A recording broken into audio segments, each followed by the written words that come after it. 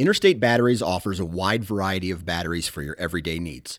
Stop into one of their thousands of retail locations and talk with a battery specialist about batteries for your truck, trail cameras, and even those weird batteries for your rangefinder.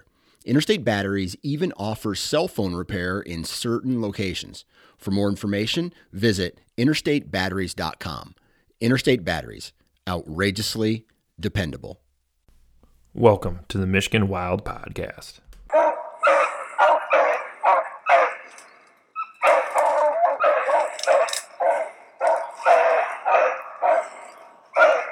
We're just here walking around. We're going to go set a tree stand. Don't worry, my dad's weird. He never shot a huge buck before. I just shot a freaking big buck.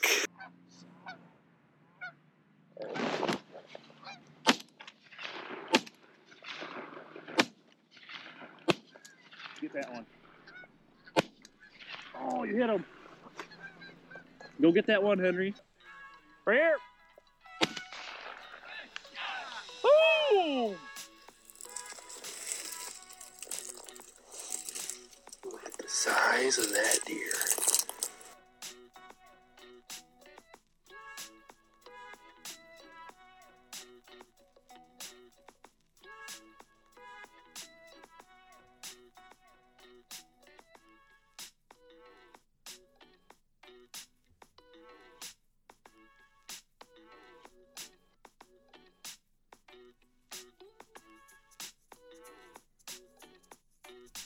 How's it going? Welcome to another episode of Michigan Wild.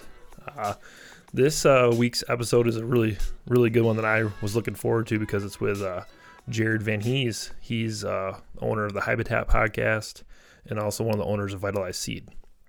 So I thought it was a really good thing to interview him this time of year because we've been having, Michigan get dumped on with a bunch of snow, and then, it's starting to melt now, but we had all that snow. I, have a couple trail cameras still going and on some of the food plots, and the deer were just going crazy on the Vitalize Seed.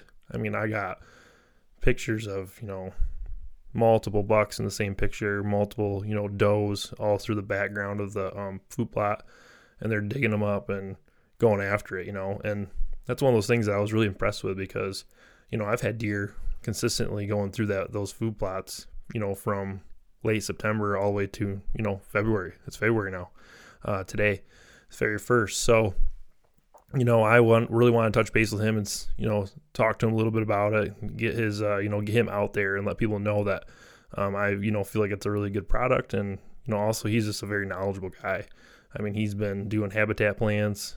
He does as like kind of a side thing he does. He's not a full-time, he still has a full-time job. He does a lot of things, but he's, his best interest is for us, the common hunter and the average Joe kind of a thing.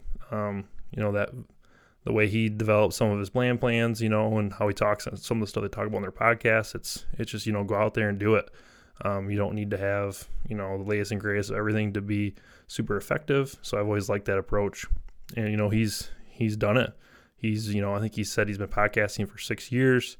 They've put a lot of research into the food plot seed that they're doing.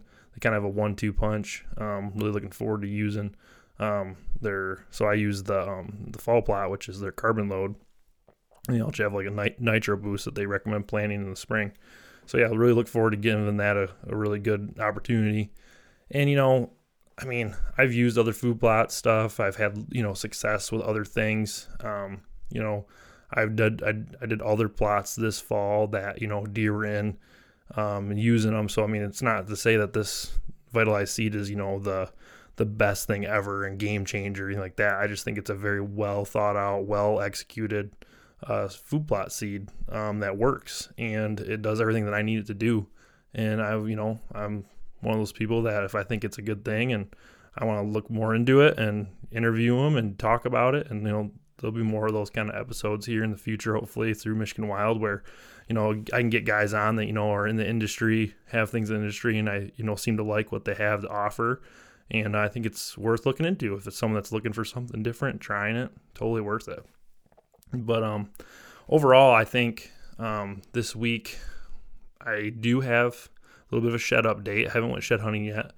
I mean, I did look at one of my plots after the snow melted just to see, how the deer pressure was handling it. And they were, they've been hitting it hard every day through the snow. And there's still a lot of food left for them, which I'm happy to see that. And selfishly, because hopefully some of those bucks will start shedding really close to that plot. So that'll be good to see. And then I also kind of took advantage of the one spot because the snow was kind of melting to look and see where deer were kind of coming to and from the food source. Because I had a couple cameras that just were kind of not very productive this year, I guess. And, lo and behold, there was deer trails like literally going around one of my cameras. And I think that happens more often than guys like to admit. That's either because you personally didn't pick the best spot to have the camera, or maybe the deer don't like have their picture taken, so they kind of, move around it. I mean, I'm talking wore down trails that were, I'm going to say 10 yards or less around the camera on the sides of the camera. So obviously the camera can't take a side, 180 picture, but they were really close to the camera. So I just, I'm like, man, look at these deer trails. Maybe my camera's just not working. I walked right by the camera, looked around, checked a couple bedding areas just to see if they were still bedding really close to food because they, do this time of year. Sure enough, they're still there. No antlers. I was kind of hoping to find it really shed. But, and then when I came back through, I pulled the camera, and by the time I got home, it was a cell camera. I got the update. All sorts of pictures of me walking around. Just the deer were just kind of sneaking by. So that goes to show, sometimes the boots on the ground scouting in season, you can't 100% rely on your trail camera. So, like I said, shed, update. I got a couple bucks that are half racks. I think one or two, maybe only bucks that are completely shed. They're all little ones, but all my nice bigger deer, older, 2.5-year-old and older deer, they still are holding pretty good. So I think that'll change here in the next few weeks. But hopefully we can get on some sheds. Me and Henry, he's been kind of asking me. He's like, "Is it ready, Dad? Is it ready, Dad?" I was like, "Not yet, bud." So got that to look forward to. But yeah, I think, and also like I've talked about before, I'd like to try to do some more habitat stuff myself on some properties. It's always been kind of hard to do. If it's not your property, you don't really have the say. Knock on door permission. So it's a little easier to do like a food plot because you're not cutting trees and doing that kind of stuff. But there's some properties that I'm hoping that I, in the process of maybe that can change and do a couple little small things and, just say, hey, you got some of this going on, dead trees, etc. Can I help you clean up? Do you burn wood? Maybe I can get some. One of the thoughts I had was like, man, I can offer like, hey, if I cut some of these dead trees and get some of the stuff cleaned up, just trying to get sunlight to the floor, I'll cut the wood into pieces for you and you guys can have that firewood. There's a lot of options out there for that. So this is the time of year when the gears get turning on that. And, rabbit hunting is full swing too. So that's been going really well. Me and Tyler's episode launched last week and that was a good time talking with him. Always something we've done for a long time and really enjoy each other's company out in the woods. It's always lots of laughter and you always just feel a lot better when you're done with a day like that. So no, it's been a good, for the current events, it's been really good this last week and look forward to next week. Still got looks like we got some nicer weather rolling in, which, selfishly kind of like want a little bit of snow to go rabbit hunting because it's easier to see them. But, like I said, I think me and Tyler talked about last year, we didn't have very much snow and our dogs did fantastic. So we're definitely going to keep going after them. And then, coyotes, hopefully going to get a little coyote hunting in here too. I'm not a very good coyote hunter, so I only go out, March kind of time. Once rabbit's kind of done, I'll maybe get lucky and catch a dog here or there. But no, overall, really enjoyed the episode with Jared. And I appreciate him hopping on and doing that. Wealth of knowledge there. We talk about a couple different things, with what we feel the deer herd is, needs and why there's some things that's going on. And then he, one of his couple things that he feels most properties are lacking. And yeah, enjoyed the knowledge he passed on. And yeah, just to wrap this intro up, like I've said in the past, in the show notes, I have, right now Michigan Wild has a shop. So I'm going to kind of plug that a little bit. If you want to go on there and check it out, and you can find that in that website in the show notes. And then also just RLR Construction. Give my dad another shout out for anyone who, maybe this can extend to someone who's local that needs some work done or, looking for that kind of thing. Feel free to reach out. And also any crew of guys that want to work on some stuff and do something different, maybe in the residential game. feel free to reach out. And then anyone who's looking maybe for a different job or a career path or already in the field but just kind of want to maybe do something different, feel free to reach out. And like I said, that's also in the show notes. My email is on that. But I think that's going to wrap it up, guys. Actually have a little weekend away with the wife. We're going to do a little skiing hopefully this weekend. Yes, a lot of snow has melted. We have no idea what we're getting ourselves into. Could be a mess. Might not even ski, but we'll definitely have a good time. So we both enjoy being able to do these kind of things. And she works very hard as long as I do. So we kind of try to take advantage of these opportunities to, do a little weekend away and kind of reset. Obviously, we both are bringing our computers because we both have work to do while we're doing this, but it'll be a good time. So thanks guys for listening to Michigan Wild. I appreciate all the support, all the good things that are coming through on the social media page too. Michigan Wild Pod on Instagram. A lot of good stuff, a lot of support there.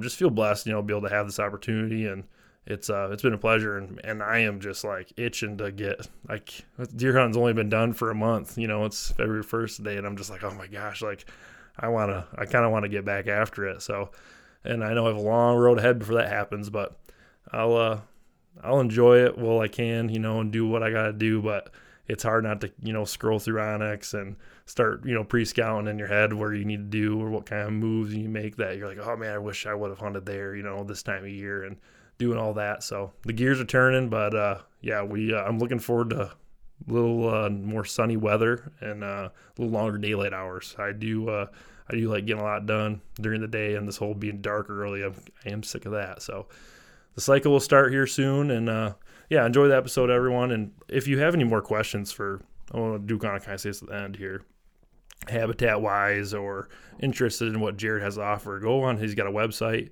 You can go on there. I mean, he's got tons of episodes of his podcast that I've went through and cherry picked through, and like something intrigues me and just listen to some of the things he's talked about on there with guests and people who also are, trying to make their habitat better, that he has them on. I mean, it's good stuff. And if you're intrigued with, Vitalize Seed, there's so much information on that. You can follow Vitalize Seed on Instagram and Facebook and, all those kind of things. There's just a lot of info on there. So yeah, if you want to learn any more, there's plenty of resources out there to learn. So enjoy this episode, guys. Have a good week. Appreciate it.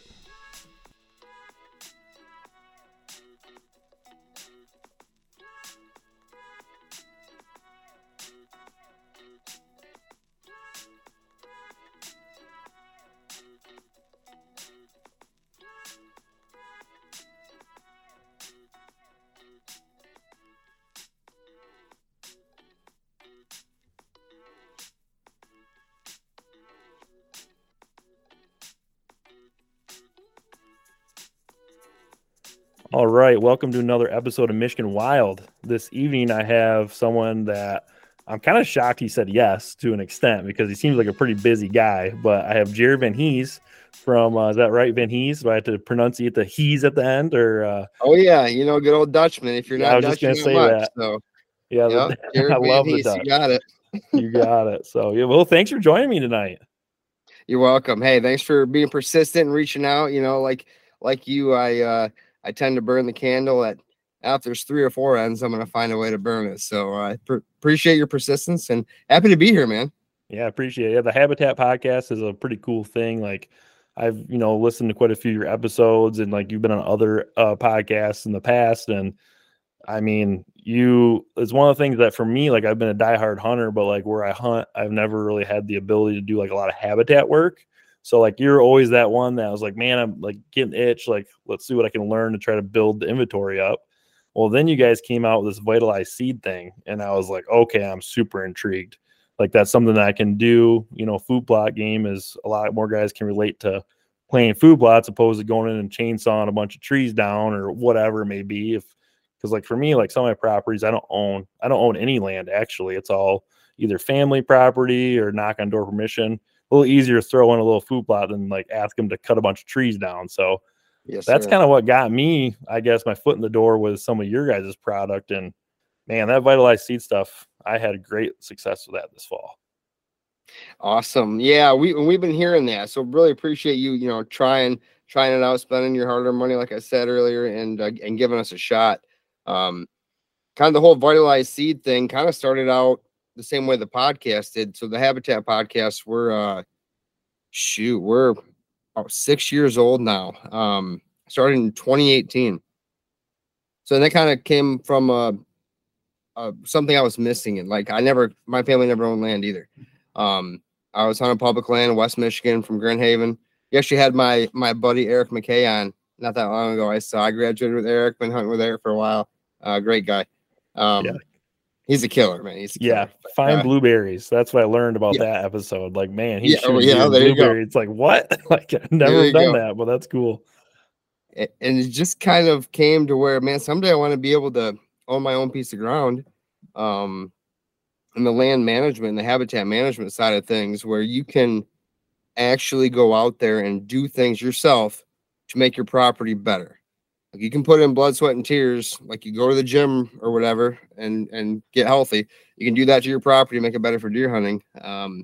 Once I learned that, like, I was just bit, food plotting, chainsaw work, everything else. And that kind of led into, 4 years into the Habitat podcast. We lost my good friend, Nick Percy at Killer Food Plots. And he was my food plot guy. I didn't even worry about it. Just go to Nick, and then once that kind of happened, there was a void there, and we decided, instead of going and getting another company to fill the void and try to help our listeners become better food plotters and whatnot, we have some mixes we've been working on ourselves, and we launched those, and that's been a huge hit. So I appreciate you trying it. Guys have been sending us all kinds of pictures and grip and grins, everything else. Just it's overwhelmingly grateful to get pictures of like people with your product and like smiling and happy. It's so cool, man. You get to live cool. Like you're living vicariously through all that. And a couple of things I want to touch on, like you're talking about, you did the habitat, like owned your first piece of ground. It wasn't like 100 acres. I mean, it was a 15-acre piece of property, right? It was only 15 acres. Correct. It's what we could afford at the time, And you did a lot of things. And like, I never listened to some of those first, I'm assuming it was a few years ago because you still had that property and you were talking about how you were setting up. And like, I think a lot of us can relate if we've been in this like serious whitetail hunting for the past, let's just say 10 years, like the transition of how like guys have learned, like through listening to podcasts or YouTube videos, whatever, like access and security cover. And like, instead of just having a food plot, you need to like have a perimeter around your, like all these little things that guys have like all been kind of learning as we go. I'm sure there's some OGs out there who are like, man, I've been doing this way before you guys were born. But like a lot of us who were like in this age of technology, a lot of these things we didn't even know about until, more recently. And I remember hearing that and I was like, I loved it because like my properties I hunt, like I barely have 10 acres of cover. Like it's a lot of it's really small. It's pocketed, 7 acres here, 5 acres here. It might be a 40, but there's only 10 acres of like super mature oak trees. So like you're limited on cover. So hearing you go through that journey and how much you improve 15 acres, I mean, that's pretty inspiring for like the average Joe, essentially. Yeah, I appreciate that. And it's relatable, right? So it's relatable. It can be inspiring. Like I am an average Joe. So it really made it pretty cool when I could, I convinced my wife, didn't really convince her. She was pissed. And when I told her I wanted to buy this 15 acres, she's like, why? What are you going to do with that? Like, it's money we could spend on a new vehicle or something else, right? Yeah. But it was my passion, and I convinced her. And, I just sold that property this year or last year in 2023. So I owned that for 5 years. And so, I put blood, sweat, and tears into that thing. I learned how to win, lose, everything in between out there when it came to hunting, planting, trees, whatever, food plots, access, blind locations, mock scrapes, water holes, whatever you want to go into. I did it all out there. So it was really cool. And I'll never forget it. It was like my little training ground, right? My proving ground, if you will. Only 15 acres. So you have to be super careful. The neighbors were hunting both sides once they figured out where all the deer were going. And it's like, you had to just really have it dialed. And then, once it was dialed, I shot a bunch of nice deer out there. And then it was like, okay, well, I want more projects now. Like I can't just sit here and hunt the turnkey. I got to keep moving. Oh, so you're saying you reached your goal, so you got bored and had to reset to like chase something else, kind of. It sounds kind of crummy when you say it like that, but kind of, yeah. That's what my wife tells me all the time. She's like, "You just finally got bored with that, so now you got to do something else." And I'm like, yep, you're right. You like we talked about, you've been self-employed of some sort your whole life, and Yep. I've been an entrepreneur for a long time, and our brains just, they don't stop really working. You know, I don't sit still, I don't sit around. So it's kind of like, once I had that, I had no more room to plant bigger food plots, no more room to plant more apple trees. I did everything. I'm like, well, I guess the next step would be a bigger piece of land. So it's kind of where my goal was, to keep building that legacy that nobody in my family ever had. So I'm trying to be like your grandpa with a bunch of land somewhere up north that all my kids and grandkids can all go hunt, you know, as I age into retirement. So that's my plan. Absolutely. And that's like, I mean, that's what's so cool about, I think people maybe, I mean, you can relate, and like we can relate because you have like a family endeavor kind of a thing, and you are understanding that this is going to get passed on and generate. Like I've said before, it wasn't a matter if, it was a matter of when I was going to kill a deer. Like I was just in that, like born into that family, and very blessed, you know, to have that. But then it's like, as I've gotten older, you know, I'm 33. So like, I'm starting to get to the point where it's like, okay, we as hunters are takers. Like that's kind of like how it goes, you know, for the most part. So like, how can I've always wanted to, like last few years, I wanted to do something, and I always feel like my hands are kind of tied behind my back. I'm like, man, I really love this. Like I'm passionate about hunting, but like, I'm really not doing anything other than harvesting to help like the deer herd, you know, shooting does and mature deer and stuff like that. But then when I rolled into that Vitalize seed and put that out, and I did other food plots, we've done other food plots. So like, you know, it's not like I haven't done things in the past, but like this is the first time where it's like, okay, the stars aligned for me this year, like with how the crop rotation was. And I was like, okay, I'm gonna go a little harder on this than I ever have. And it's pretty cool that right now it's, you know, January 30th, and my cell cameras are going off, you know, and I got 30 deer in one picture because they're all just hammering these little food plots. And like, I've never had that. And like, I'm not trying to say that because like I did anything special. I'm just saying, like, I've done food plots, or, you know, do like a mixture of like rye broadcasting, just trying to do whatever you can if the corn gets chopped, and it's like, okay, by the time this time of year rolls around, that stuff's been bare dirt for weeks and months, you know? So seeing deer out there doing that. And then the kicker is you get like your target bucks for next year. It's like, man, there's my inventory. Cause we can't put corn out. We can't do anything like that. So like having these like nice little food plots that you can like see what the deer are doing. It's like, keeping them safe. They're hanging out. It's like, oh, yep, he made it. Good game plan. I love that. Like that chase is starting earlier. But I did want to kind of touch base on Nick Percy with Killer Food Plots. I went to a summit that Lincoln Ron had. I can't remember the year. Me and my buddy were actually just talking about that this weekend. Mount Pleasant? Yes, the Mount Pleasant one. Yep, I was there. And he got up there and he did a presentation, and I was just like, me and my dad both were like, who is this guy? Like, that was amazing. Like, he was just very passionate, you know, super knowledgeable with how he was doing kill plots and helping people. Like, he was kind of ahead of his time, I feel like, at least in Michigan, for a Michigan guy. And yeah, like seeing that I've heard you kind of talk about it too before, like how you're kind of like taking his approach to some things and kind of carrying that on. That's what we all kind of live for, you know. We want to keep doing the right thing and be good people and help each other out. And he was definitely someone that enjoyed doing that. Yeah, I learned a ton from him. He was a good friend of mine. I knew him for a long time. We met at a trade show, and he helped me. You know, my logo colors on my Habitat podcast are same colors as his Killer Food Plots were. Like, he inspired me in so many ways. He came on the podcast a bunch, taught me a ton of stuff. So it was really cool to be able to learn from a guy like that. He was definitely ahead of his time, in my opinion. You know, there's a lot of people out there in the food plot industry and this and that, but Nick was very knowledgeable, and yeah, sure do miss him. Yeah. So you want to like give us like a quick little, like, you don't have to necessarily do like the deep dive into Vitalize Seed, because I think you've done that well on your podcast. Al, who's on the Vitalize Seed Instagram page, if you want to nerd out on food plot stuff, that guy has got it figured out. Like, you can listen to that. So we don't need to have that kind of a lecture, I guess. But if you want to just kind of like do like kind of your rundown, like just the highlights of maybe why you feel like in this kind of like a saturated market for like small food plot companies, like what you think kind of sets Vitalize apart from them, and then we'll kind of move on to some other things. Yeah, I appreciate that, Nate. And Al, yeah, you want to learn anything in depth on soil health and anything with our food plot company, go to the Vitalize Seed Instagram. Why Al and I work so well together is because he's like the mad scientist, and I'm like the guy who can relate it to everybody else, right? So you're not going to hear an Al pitch from me because I can't even do it. I can't So do it. we have our lanes that we stay in, and we work super well together.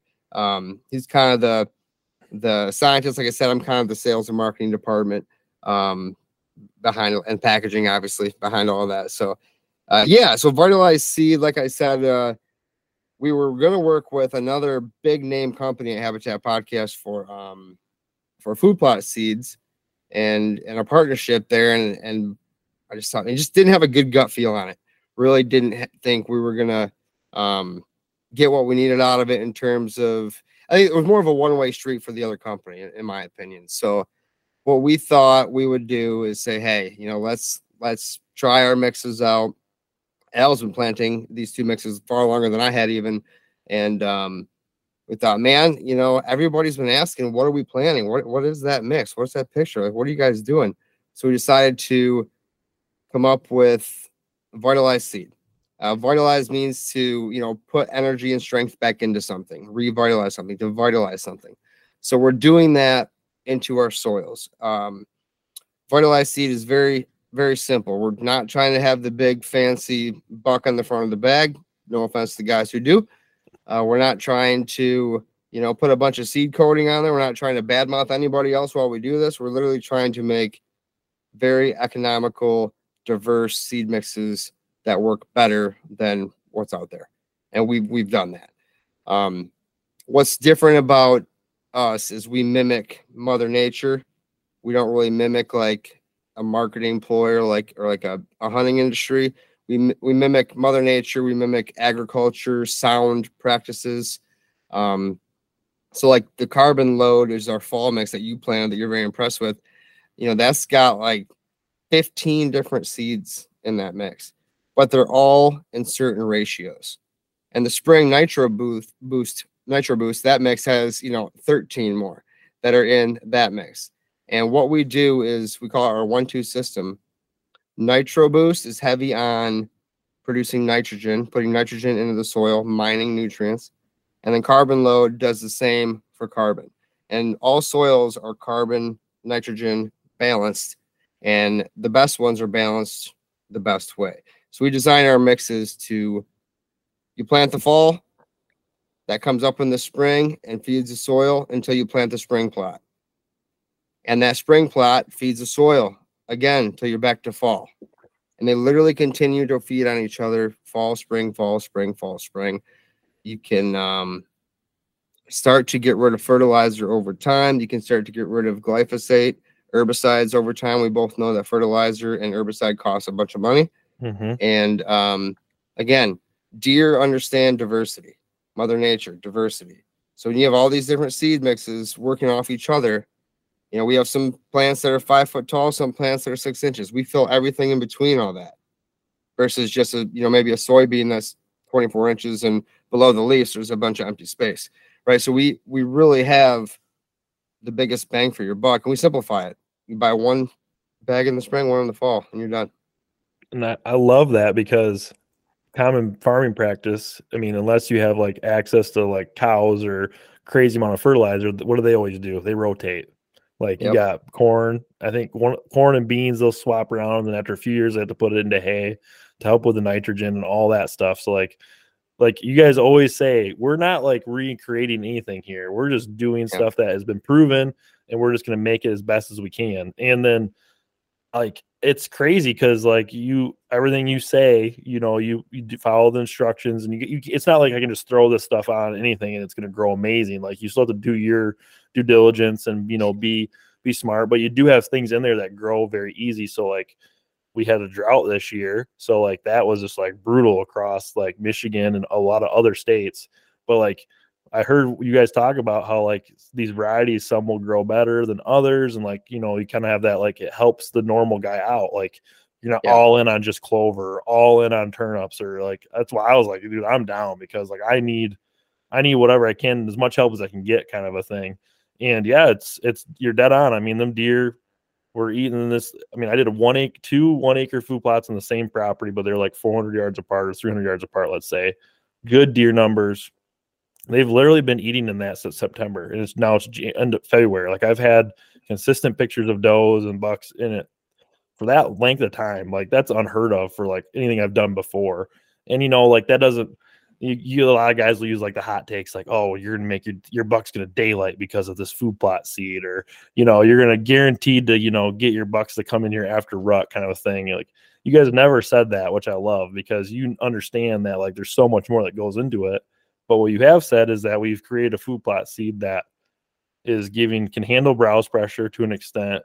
It's gonna give you a wide variety, and it's good for the soil, and you have like stuff that can back that up. And like, you got me hooked. Like that's all I need to hear. I don't need to hear any of this other stuff. Like we've been as the hunters and in the world for the past 20 years, we've been so much marketing, so much TV commercials and infomercials, and use this throw and grow.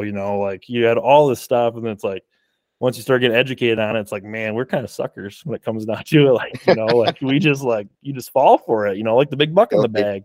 Now, that's not to say every food plot company who has a big buck in the bag is like a bad food plot seed, but like it's very easy, like, ooh, shiny object, let's spend some money. And your guys' stuff is very simple, and it just is what it is. Everything's right there, and you got lots of, it's like you're not hiding anything. Like, I mean, like you said, if you want to nerd out, listen to Al. That dude goes through and says like all the stuff and just breaks it down. And it's like, I'm kind of jealous, that he knows so much about it, but also that's not my gift, so it's okay.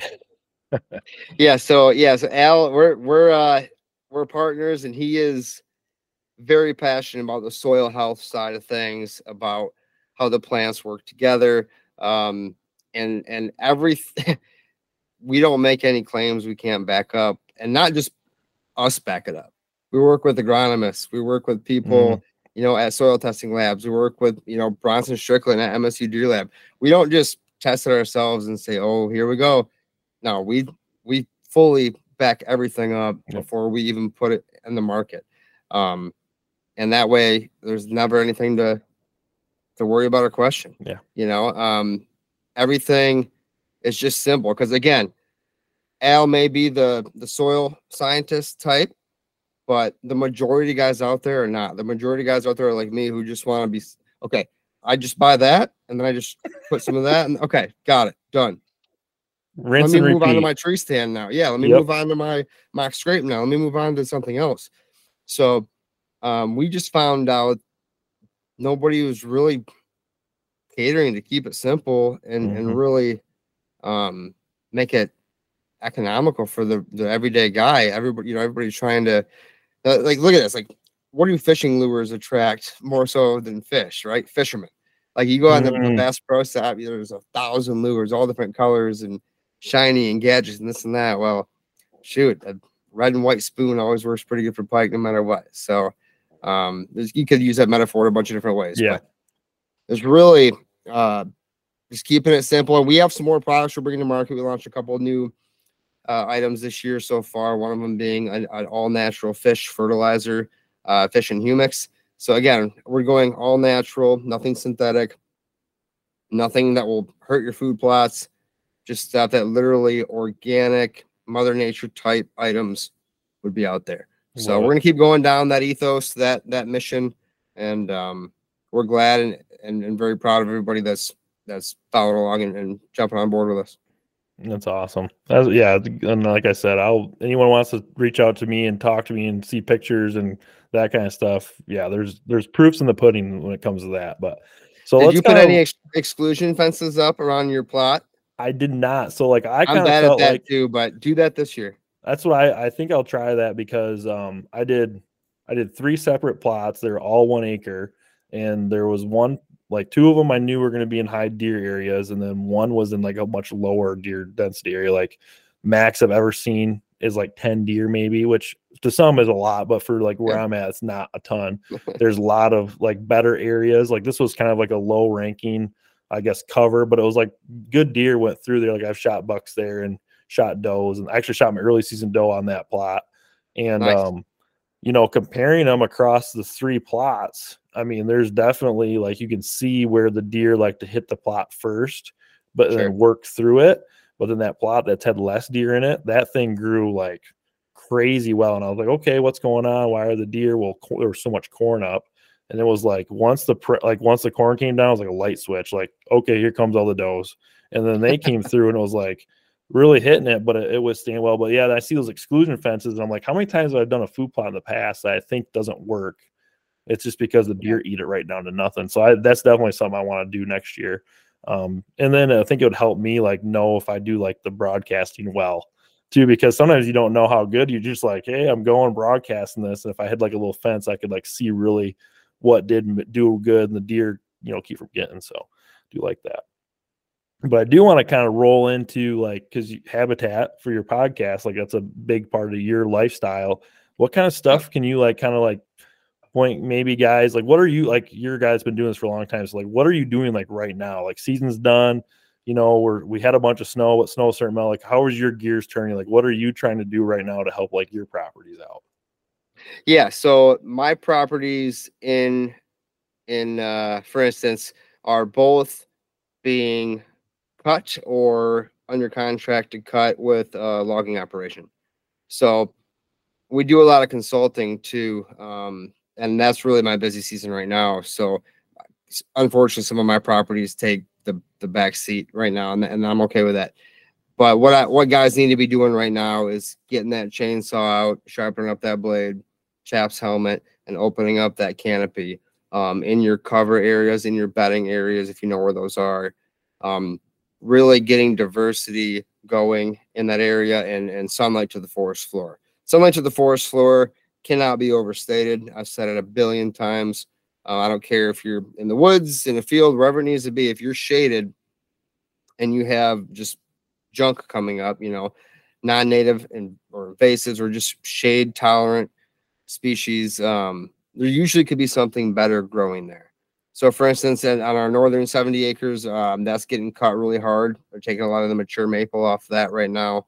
A lot of big aspen are coming off that. So that's all going to shoot up over the next 3 to 5 years, create extremely good native deer habitat, food and cover both. And then I bought 40 acres this year after I sold the 15 down here closer to home. And that I'm working with the U.S. Fish and Wildlife Service currently to come up with maybe a project out there using government money that's already available to all of us to do things like that. And I have the loggers out there. We're marking trees. We're measuring trees. We're getting a bid. I should be signing a contract on that next week. So the way I look at it is, what should I have done 5 years ago? Right. And that's usually some TSI, timber stand improvement, chainsaw work, logging, because the regrowth takes a little while to come back. Mm-hmm. Another one is to get your fruit and mass trees, get those on order. A lot of times we start ordering those in the fall even, and a lot of nurseries can start to run out this time of year into spring, and then they all start shipping, March, April to get them in the ground before summer gets here. So getting that in order. Don't order too many trees, because I've done that, and it's a lot of work to try to get them all on the ground properly, correctly, fence them off, that whole thing as well. So those are two things. You had said something, maybe it was I might have been a podcast I listened to earlier this week. Instead of buying a lot of trees, maybe you said something about affording the biggest tree you can because you have a higher success rate. Like, you want to touch on like why that is, or like, because you've had experience in this. So yeah, you're saying like, if you can pre-order or order a tree that's, got a higher chance of survival, that's better than having 10 little trees, kind of a thing? Or like, where does that kind of stand, I guess? That's where I came. That's where I'm at now. And I didn't start that way, because, like I said, I'm a Dutchman, so I start out a little cheaper, right? So I'm buying 10. It's funny because 10, me and my dad and grandpa actually went through this conversation in Christmas. We were looking everything up. We're like, oh man, if we buy this many of them, we'll get that much more for our money. And that was the debate we were having. So I can completely relate to this. and there's merit there. It does work. When I started doing this, I'd buy as many as I could, and then I'd get them all in, almost die trying, and then hope and pray that they'd survive.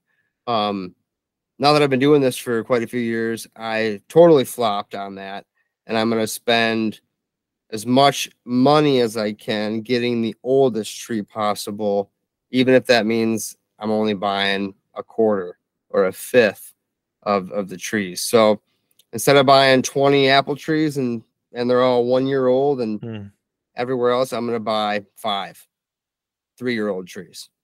And then I'm going to really spend my time and money fencing those off correctly.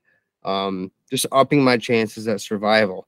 First of all, they're going to produce mass sooner. They're going to drop apples sooner. Better chance of survival, number 2. And, I can't say it's less work. It's probably the same amount of work if you look at it. But I just, both ways of going about it are okay. I've done both. They both work. But depending on your deer density, if you plant a bunch of little trees, you plant 500, 12-inch pine trees because they're 10 cents a piece. Gets a cold winter day out and one deer walks around and nips off 10 of those bud caps in a row. There goes 10 trees. That's one deer, one meal. So I don't know. I've switched gears on that a little bit just to, the older you get, it's kind of like buy once, cry once, and figure that out. So it's kind of where I'm at now. I heard you say that, and I thought about that from the fruit trees, and I'm like, okay, of all the wild apple trees I've hunted by, or thorn apples that are producing apples, like it's like 1 or 2 trees. That's like the hot scrape tree right then and there. I don't need 100 of them in one spot. Like if you have a couple really good producing ones, and you can back it up to like that, totally made you said that, and I was like, oh my gosh, like yes, like okay, thank you. That's what we needed to focus on because we're behind. Like you're always behind in this game, kind 100%. Of like that's how you feel. So I really like that. And then another thing, like because you dealt with this at the 15 acres, like you had small bedding pockets and like all this stuff. So I always hear guys say, hey, chop a tree down or, get the sunlight to the floor. Like, do you leave the tree there or like, do you have to like focus on getting that tree out? Like not everyone maybe has access to the equipment. Are you strategically like dropping trees in a way that you can like cut them up into pieces and manually move them? Like what's your kind of approach when you're doing that on like a small property, maybe with like limited access to tools and equipment? Great question. The answer would be to make as much cover as we can. So on the 15 acres, I went in there like 2 weeks into owning the property and I cut down a ton of cover with a forestry mulcher, made my food plot super big and expansive, and was really proud of that. Right. So then I spent the next like 4 years trying to grow up all the cover around the food plot. So I didn't have such large, wide open spaces. So yeah, I've done everything wrong. So when I tell you about it, it's not just I'm making this up. Now I like to laughing because everyone loves that. Like, dude, look at this awesome food plot. I just made this. Like, it looks great. Like, big change, quick. And yeah, that's funny. Oh no, I gotta get it back. and that might work. That might work for some people depending on what their goals are. If you want to see a bunch of deer, sit on the biggest, widest, openest soybean field you can, and you'll probably see more deer than where I try to hunt. I try to target a little bit older class deer. So I'm trying to get that to where they feel comfortable coming out in daylight where we can harvest them on a small pressured property surrounded by neighbors that are hunting the edges and everything else. So it's kind of the most challenging thing in Michigan. And I've been asking a lot of people this question on my podcast, food, cover, water, what's king? And I think I've had more people say cover, and that's my answer. Because you can make cover this food as well. But yeah. So to roundabout get back to your question, I try to find areas that I'm going to designate to bedding or sanctuary on my 15 or any small property I'm working with, and that we're going to cut. And there's a couple of different ways you can do that. If you have loggers come in, if you have enough trees to where they want to come in and spend time, a lot of times they'll blow you off if you're not worth it. Dealt with that too. Then I will do a lot of hinge cutting if they blow you off. So if they blow you off and it's only you, I will hinge cut. And what a hinge cut is you cut about halfway to 2/3 of the way through a tree and tip it over while it's still connected in the bark of the cambium layer. That tree will stay alive for a few years. But what that's doing is that's adding instant cover. Like you're taking a tree, that's straight up in the air, 30 foot, and laying it on its side. That just became useful to deer. Anything above 5 foot is not useful to a deer for the most part. Acorns, apples, I get that. But a tree is better off laying on its side sometimes than it is standing up in the air blocking the canopy or blocking the sunlight.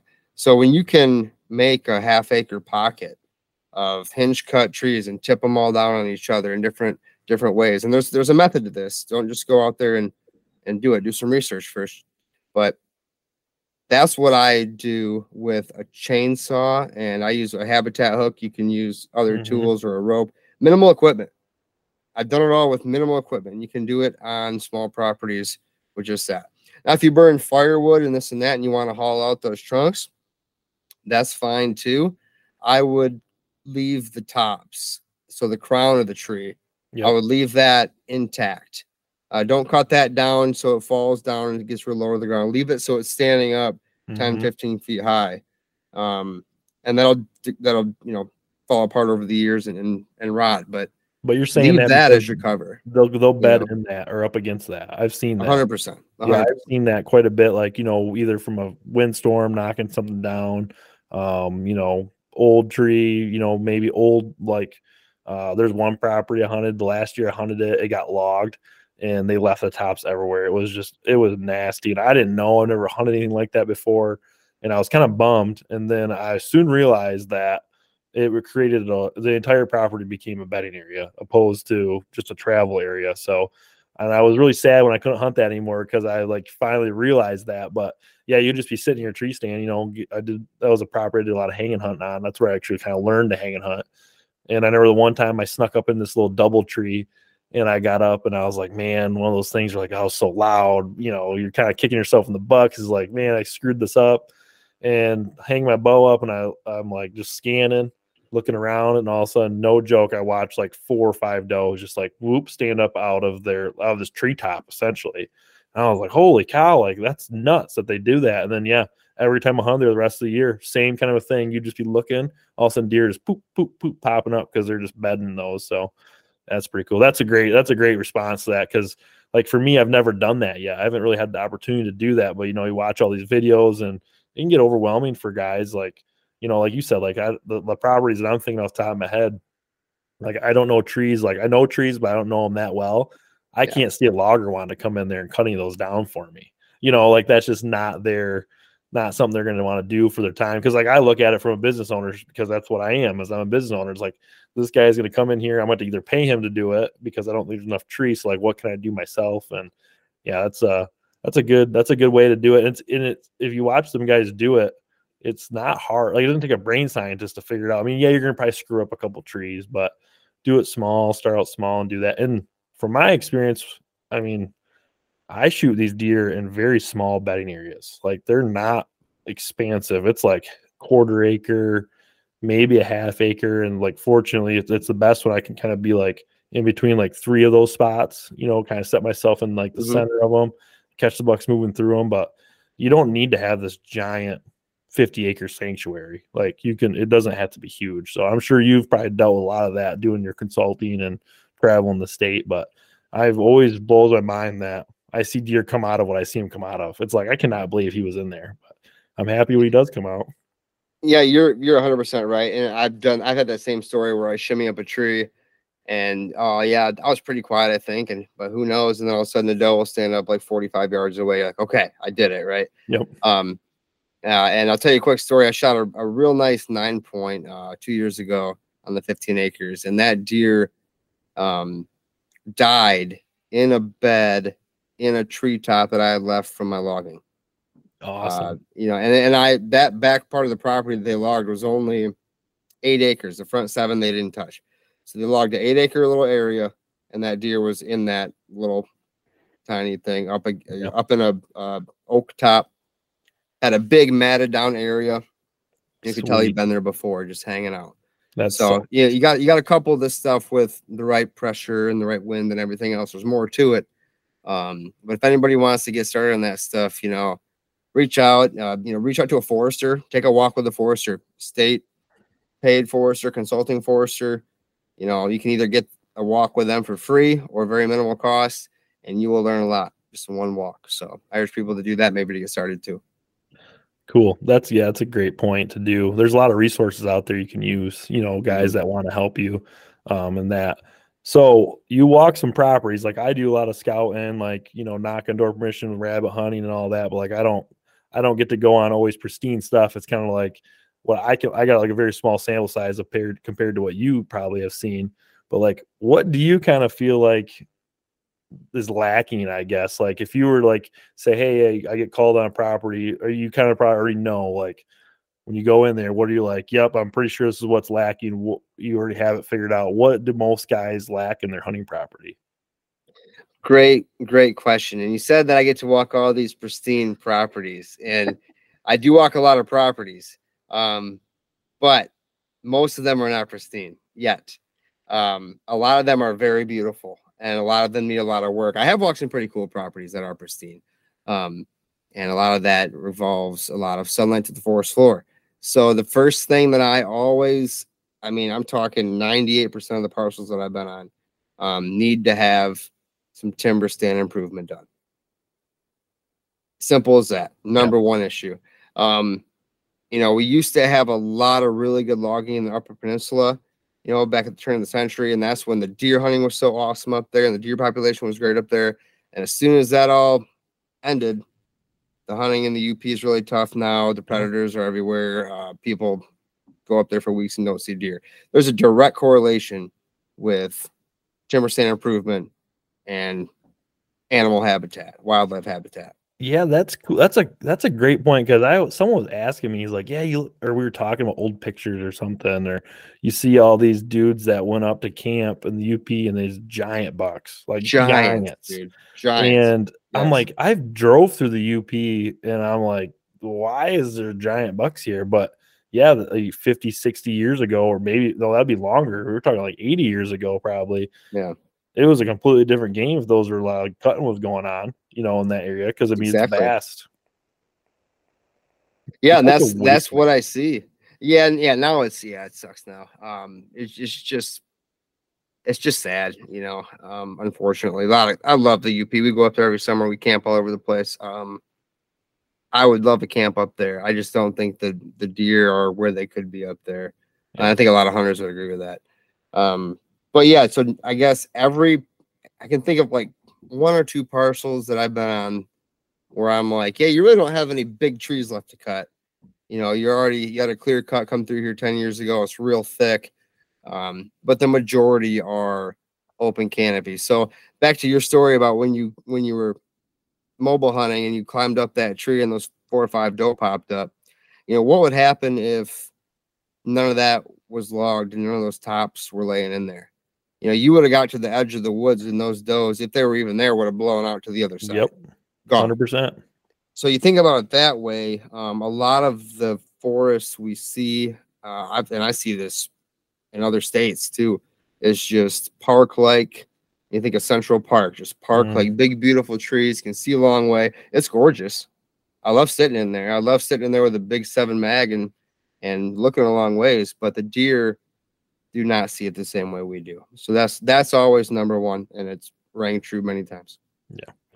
Yeah, I think that's I've learned that over the years. I used to sit, field edge hunting was kind of like my family grew up doing, because tons of does, like you'd see 20, 30 deer every night, kind of a thing. So what did you do? You wanted to hunt all the time, so you just sneak in on the field edge. You always saw them. You never don't go in the woods. You'll kind of you'll blow them all out of there. So field edge hunt. So yeah, we saw a lot of does. A lot of does got shot, a lot of small bucks. And now as time has gone on, trying to shoot the bigger deer, that kind of a thing. It's like I can't tell you how many times I've seen a bigger deer nowhere near the field edge because he's in that cover. And then then it's like the game, like how the heck do you get to him? Like that was like one of my hardest learning curves was I know I need to be in there. I know like where they like to be, but I got to get in there without spooking all the does. And then I got to get in there and let all the does work by me before they smell me or see me or whatever. It was like this big learn. It took me 10 years to learn, let's just say, and I see, all these, videos and, hear a lot of guys have been doing this at a high level, talk about how they're like managing their property and doing that. And it's like, dude, that is just, it makes so much sense to me. Like my way my brain works, I'm like, this is like long-term plan going together, like doing that. And I love it because it's so achievable. Like it's not like this we're not trying to have 2,000 acres in Iowa or Illinois or anything like that to do this. It's like you can do that because I think Michigan, like for like where I hunt, like granted not in the UP and this stuff, there's enough deer that if you have the best thing in the area, you're gonna be able to have like, what's the word they call it, like recruitment maybe, or you're gonna get the deer to stay there. And if you have trigger control, like neighbors are on board, you can create like pockets that you can see the same deer year after year.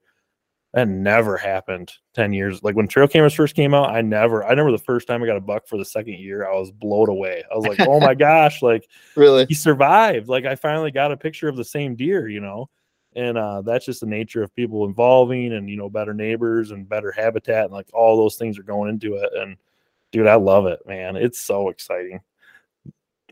Well, your comment there, not knowing how to get to that deer in the cover, or how to get past the does, or how to hunt them effectively. That's exactly what we talk about every single week at the podcast. Because you can take that open woods and you can create that into a mosaic of habitat and pinches and sand locations where you're not getting busted, perfect access, everything else. We have a lot of good hunters in the state, but nobody's ever really taught this stuff. Like my dad's saying, like, we used to walk through every bedding area to get to the back field. Like we did everything backwards. We had no idea what we were doing. It's like there was just nothing out there to tell us anything otherwise. We just thought we knew what we were doing. And I think a lot of that just goes to, you don't know what you don't know. So if you want to be that neighbor, that exception to the rule, when everybody else around you is doing stuff maybe how they've always done it, and you want to up your game, that's where the habitat management comes in. Yeah. That's where the more diverse food plot comes in versus just some rye. That's where you set yourself apart. And I always say I want to be the exception in the square mile. I want to have everything my neighbors do and more going on my parcel. And guess what? The deer know exactly where that parcel is. And they remember. Yep. Like that's the thing.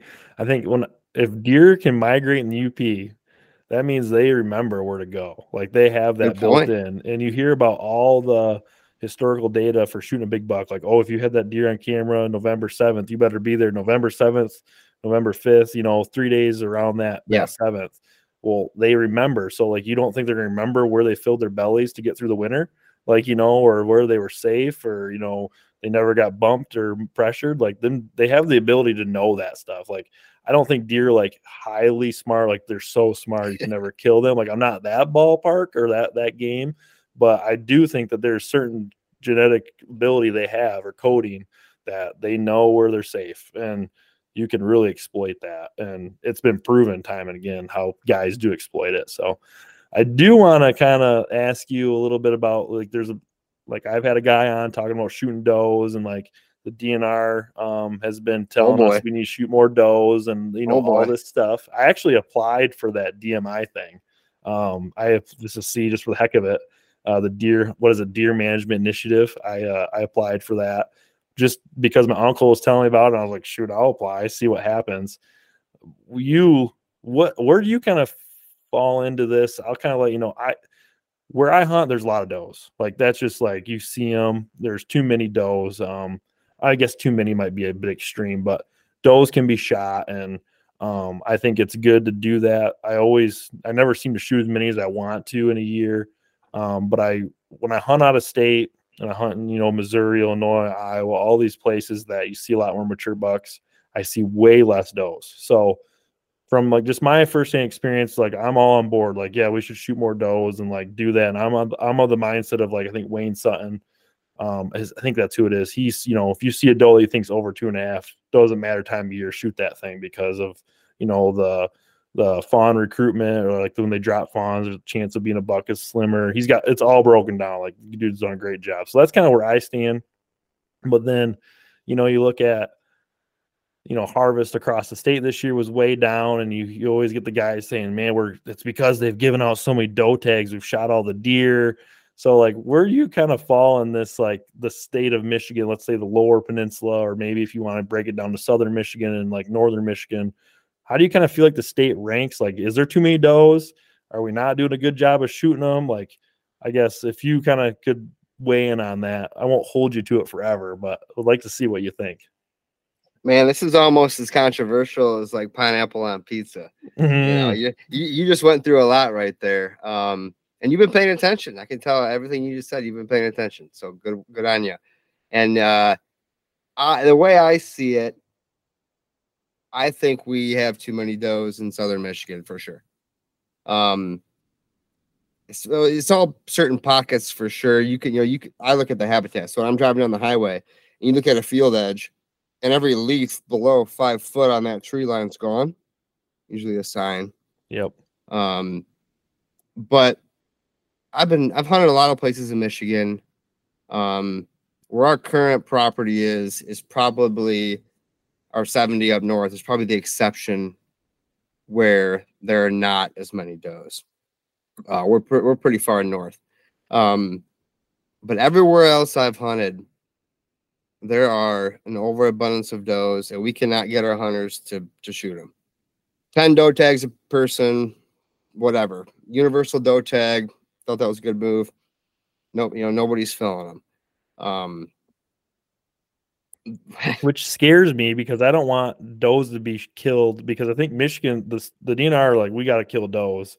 If you're not going to do it, how are they going to kill them? Like, that's what kind of freaks me out. Are they going to do the sharpshooting thing? Are they going to do who knows what? So, like, because that means a lot to me. You have to do something, man. Because CWD, when that first came around, they were doing the sharpshooter thing and they were killing deer. I was in Kent County, that's where I live, and they came out to my father-in-law's property, knocked on the door, said, hey, we're going to put spin feeders out. We're going to night vision shoot deer. We're not going to shoot any big bucks. We're only going to shoot little ones. So he said yes. And I was, oh no, he's not a big time hunter. Like, he grew up hunting.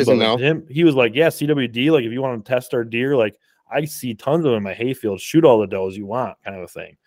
Well, come to find out, they shot all the big bucks, like, because this is pretty rumor, but I can back it up because, like, I had a really rough few years after this because there was just no big bucks. Maybe they died from EHD, maybe they did get shot by the sharpshooters, but the talk going around was they shot a couple bucks in the full velvet, like when they looked giant. They were saying that, yeah, the deer was so big I shot that when I walked up to it, his rack was up over the hay, because there's a big deer like Southern Michigan, you can 120, 130 inch deer, pretty common, but they just wiped them out, like, shot them. And I was mad because, like, sure, shoot as many does as you want. Like, they kind of had this thing, we're going to shoot this many does and only this many bucks. And it's like, well, I can go out with a spotlight and say, like, hey, where'd all those bucks go that were out here every night? And, so, like, for me, I hear, like, I'm afraid that there's going to be another way to kill them. And I just had a bad experience with that. So, like, I don't want that. We don't want that. I'm with you on that. And I don't know how the DNR sharpshooters went out and executed their job. But from what I've heard, it wasn't a we'll shoot some and not the others type conversation. It was all or nothing. Yes. And they're not just going to let a buck walk by to hope another one comes. Like, they're there to kill deer. Yes. So they're going to kill the deer. So yeah, I don't want that to happen either. My whole thing is we need to shoot more does. I try to shoot 2, 3, 4 a year. Could that be up? Sure. But if you do like the surveys, look at the numbers. A lot of people don't shoot does. Most people don't shoot does. I'm almost positive the majority of people do not shoot does. And it goes back to my grandpa. We don't shoot does. They make all the deer. Why'd you shoot a doe? And I love that man, but it's not accurate anymore. And maybe it wasn't back then. But the point is, I just don't want something to happen to where, okay, the DNR came out with this new initiative where you applied for, and they're trying to get, people like you and me to try to connect with more people and get more people on board to shoot does. Chad Stewart wrote an open letter to the deer hunters in Michigan last fall, begging us to shoot does. And I was on Michigan Outdoors last week talking about shooting does. We just need something to actually change that's going to make people shoot does. Simple as that. Shoot 2 does before you get a buck tag, or shoot a doe before you get a buck tag, or maybe shoot a doe before you get a second buck tag. I'm not in favor for any or all. I'm just suggesting things. APRs. I'm a big fan of APRs. Yeah. What happens if guys can't shoot the spike in the 4-point? And they usually shoot a doe. Yeah, and that's proven by You know? statistics. Like they Yeah, prove that is that's what they been do. proven already. Yeah, so like that, I love that. But then then I also relate like, I shot, my household, let's say we shot 7 deer, between me and my family members, and like that's a big undertaking. Like, you know what I mean? Like It's a lot of work. that's spread out through multiple families, So like not many guys are like, yeah, I'm gonna shoot 10 does this year and have the time and the ability to like either do whatever they gotta do with that. So I get it. There is hunters, you can donate them and do that kind of stuff, but like that's still, you gotta have time. And so like me, it's like, okay, what do we gotta do? Do we have to like get people to like convince people that, hey, you have a ton of does in your property, bring friends and family who maybe aren't serious hunters out here, give them experience, let them shoot does? Like, is that an answer? I don't know, because like it's like such a hard thing, because you got all these guys that like are investing so much time and energy into their properties, and they want to shoot a nice big buck. They don't need the meat to survive, so it's this big hobby. So like maybe they like to go out there and just see a bunch of does. Like it makes them feel good. Like, oh man, yeah, I saw 25 does tonight. This is it was a good sit, And it's like, how do you like take a step back and say, this is not good. Like this is not good as a whole for the state of Michigan. And what's it going to look like in 10 years? I don't know if there's like a magic thing for it, but I do know that when I go hunt Iowa, the Mecca, everyone's been saying how cool Iowa is. When I go sit there all day in December, I see constant deer movement, and I see as many bucks as I do does almost. Like it blows my mind. And like that's a super healthy deer herd. You have all the age structures, you have all that. Why in the world is there as many bucks there as there are does? Doesn't make any sense. We have 500,000 hunters in Michigan. We should be shooting does, every year. And I don't know what the answer is. I just don't know. It blows my mind. Yeah, I'm with you. I know we do have a very high deer population in Michigan compared to some other states. I'm with you though. When I've hunted, Iowa, Illinois, Ohio, especially Ohio, when we saw a deer, it's usually a buck. Yeah, it's the doe is like, yeah, and then they have their areas broken up in different DMUs in the state, different management areas where we kind of do, but we're still more so like we haven't even killed enough of them to get to that point yet. Yeah. So APRs are a proven way.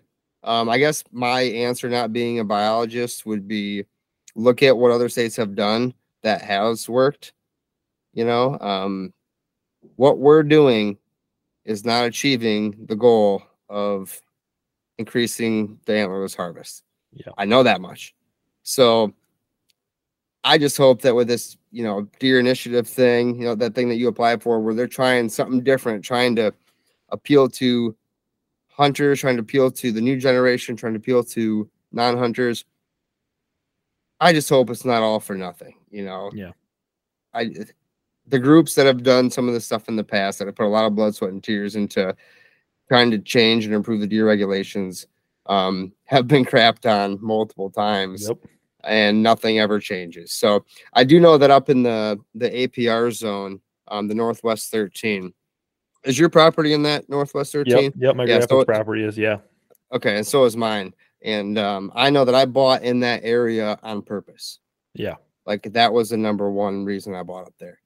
So that to me, that started out as being shunned the first 2 years by all the people that live there. No way, we don't want that. This is terrible. Well, I forgot, my buddy knows all the stats. I want to say year 3. I want to say year 3 or 4. Everybody, like the tables have turned and more people were in favor of it than not. Yep. And now it's been the resounding majority of people year after year. Don't take these APRs away. Yeah. Don't you talk about doing anything else. We're good here. Don't mess with us. Yeah. So, that's been proven in this state, and it increased doe harvest.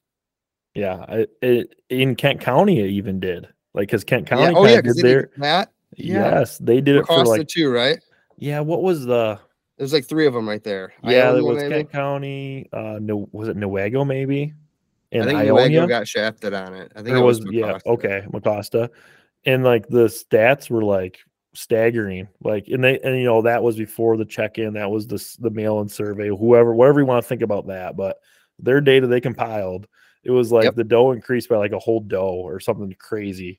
Like it was nuts. And then they're like, oh, yeah, we're done with that. And then shortly after, you have to do the 2 years of checking your deer in. And I look at Kent County, I'm like, dude, we're It's like back to where it was, or worse. Like, yeah. Worse? Oh, my gosh. It seems like it. It's just like, So oh what my you're saying was when they enacted that 3-county APR test area for the CWD area, the stats went in the direction of what we're talking about, and what Yes. we're favoring, which is a larger antlerless harvest. correct. Yeah. And more the does. yearling Yep. and the yearling bucks and maybe the 2-year-old bucks got passed if they didn't have 4 on one side or 3 on one side, Yep. whatever the APR was. So by year 3, the stats were looking great. Yep. And now since they've removed that, it's dropped back to where Dude, it so was. like it's I mean, that's it's the laughable. answer. It's laughable how many bucks get shot compared to does in Kent County. It's just like, what happened? Like, I don't know why we were doing so good. And then it's like, oh, just kidding. Hold my beer. We'll go back. And now we got this disaster. And it's just like, and maybe it's like, it just feels really bad because like, it's kind of like the thing that people are talking about. It's like very in front. Like you said, we all saw the letter. If you got it, like you got this data in front of you, you can look up on your app and see, and you're just like, maybe it's being brought more to attention. And you're just like, oh man, like what? And you're always, anytime the government's involved, like maybe I'm a little like, I don't trust, I think because Sure. we're kind of the minority, like being the hunters and doing that, like we're outnumbered a little bit. Like I'm not one guy to like go extreme in any regard, but I'm like, man, what are they going to do? Like, is that going to be good for me and my family in the future? I don't know. So yeah, it's kind of I guess the first time in my life, that I've really felt like something crazy could happen with hunting. And like one of those things I just thought never could change, because when you're in the moment of it as a kid, you're like, oh, this is awesome. I'm always going to be able to go out to the back 40 and shoot a deer. And now it's like, what's going on? So, but I do agree. Like I love APRs. Like I have got photos on my computer that will prove that APRs work. And I've got neighbors that also are on board that never used to be until APRs, the proofs in the pudding in that regard too. So I would love to, if I had power, I'd be like APRs, like that would be my push, hard, but there's a lot more that goes into it, which a lot of guys found out, like you said, like a lot of time, effort, sacrifice when they're trying to make hunting better for a lot of us. And they got so far and then realized that it was a futile attempt. And spinning their wheels, right? Yep. That. So, but let's see here. Is there any, I'm trying to think if there's anything else habitat wise. I think like we don't need to die. Like if anyone wants to know more about habitat, your podcast is just full of like, you just go through the archives. It's so cool. And you got guys that come on and, tell stories from other parts of the Midwest. They come on and some of those guys start talking and you're like, what? Like, I love it because they're so passionate about it. So it's very easy to like listen and learn. I mean, diverse things they do. I mean, I love that. So if anyone wants more of that, they can hop on your podcast and reach out to you, kind of a thing. But what are you like excited about for this fall? Like you've got a lot going on. Like we talked off air before this, like you're a busy dude. You do consulting, you do this, you do that. You got food plot seed, you got property that's getting, harvested and cut. And like, what do you like really like right now? I know it's almost February. Like what gets you pumped up for like October 1st? Yeah, man. Making sure my parcels are in order and ready to go. There's so much stuff to be done. And, one of my goals for this year, I said I was going to do it last year and I didn't really do it, but I sold my one property in between another one. I want to have more like bulletproof setups for in a blind where I can still have a chance at a, 3-year-old deer, but be able to bring my kids. Like in the past, I've had it to where, all right, we'll set this pop-up tent on the edge of this field. Kids get to see deer. I'm at least out here. We're happy, right? Mm-hmm.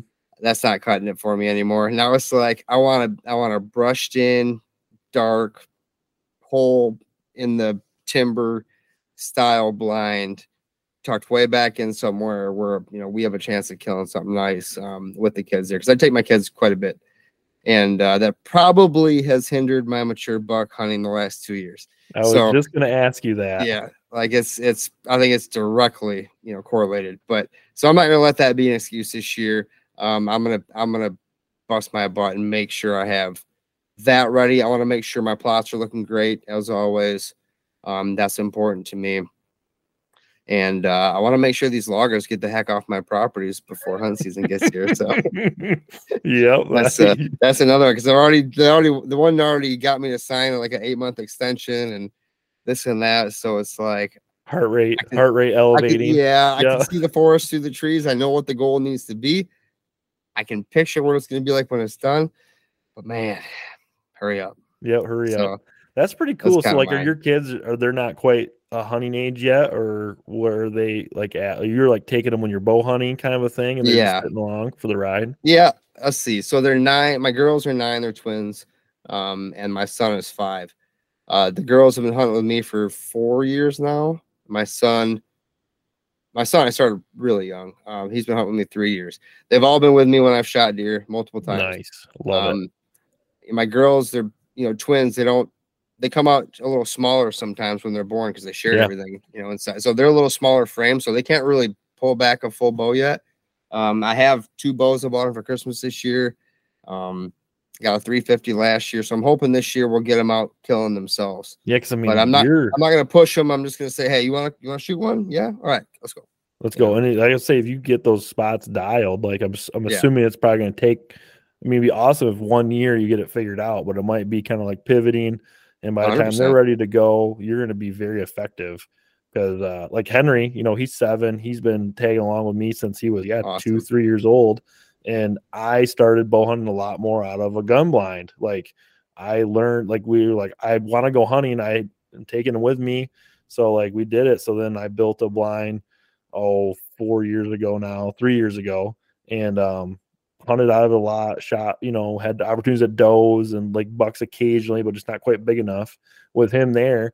This year I went by myself, sat in that blind, shot my second buck out of it, like at 14 yards. That's a nice buck too, by the way. Yeah, it was awesome. Like I was so pumped, and it was like I don't even know if that opportunity would ever happen if I hadn't have done that for that reason. And it kind of adds another element to your like arsenal. Like, okay, it's crappy weather, or maybe it's not like really the greatest wind, but you can shut all the windows and play the game a little bit. And like when you want to be out in the woods when time's right, and when you got to bring a kid with you or something, the ground blind is, or like a small elevated blind is definitely a tool that is good. I mean, he went in a tree stand with me last year. Did not like it, was not too impressed that I made him do it, but he did good. Like it was just a quick little hunt after work one night, and he's like, Dad, I think I like sitting in the blinds a lot better than the tree stand, So, but I do want to kind of add a couple of those too. Like there's another reason I liked it. For him as a kid, he isn't like when we were 12 years old, 10 years old, like when I gun hunted, like you're older. So like you're like, you can be tough kind of a thing. Like you're 14, go tough it out. Like these kids are young and you want to do this with them. Like, how many times my dad didn't take me because he's like, dude, it's like 30 degrees with like 25-mile winds. You're going to freeze to death. Like you can't go.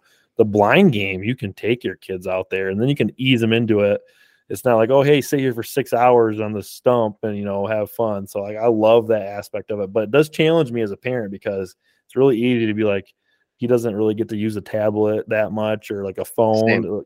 Same. Like he does. So when we go hunting, that's kind of like, he liked it because he's like, oh, I can, use the tablet, Dad. So then like this year I told him, I was like, hey, this is the last time you get to like really, because we'd sit all day during gun season. And you got the battery pack for his tablet, watching videos and coloring and playing hill climb racing or something. And I'm like, next year you've shot a deer now. So like next year you are going to have to do that a lot less. So you still be able to do it during the day, but and he's like, you know what, Dad, I think I like that. He's like, I like seeing the deer before you do. And I was like, yeah, he's like, that's awesome. But yeah. Plus there's something to the aspect of, my dad didn't bring me a lot when I was younger, because it was kind of where the guys all went, and he didn't have blinds. It was all state land, and finally got to go when I was 14.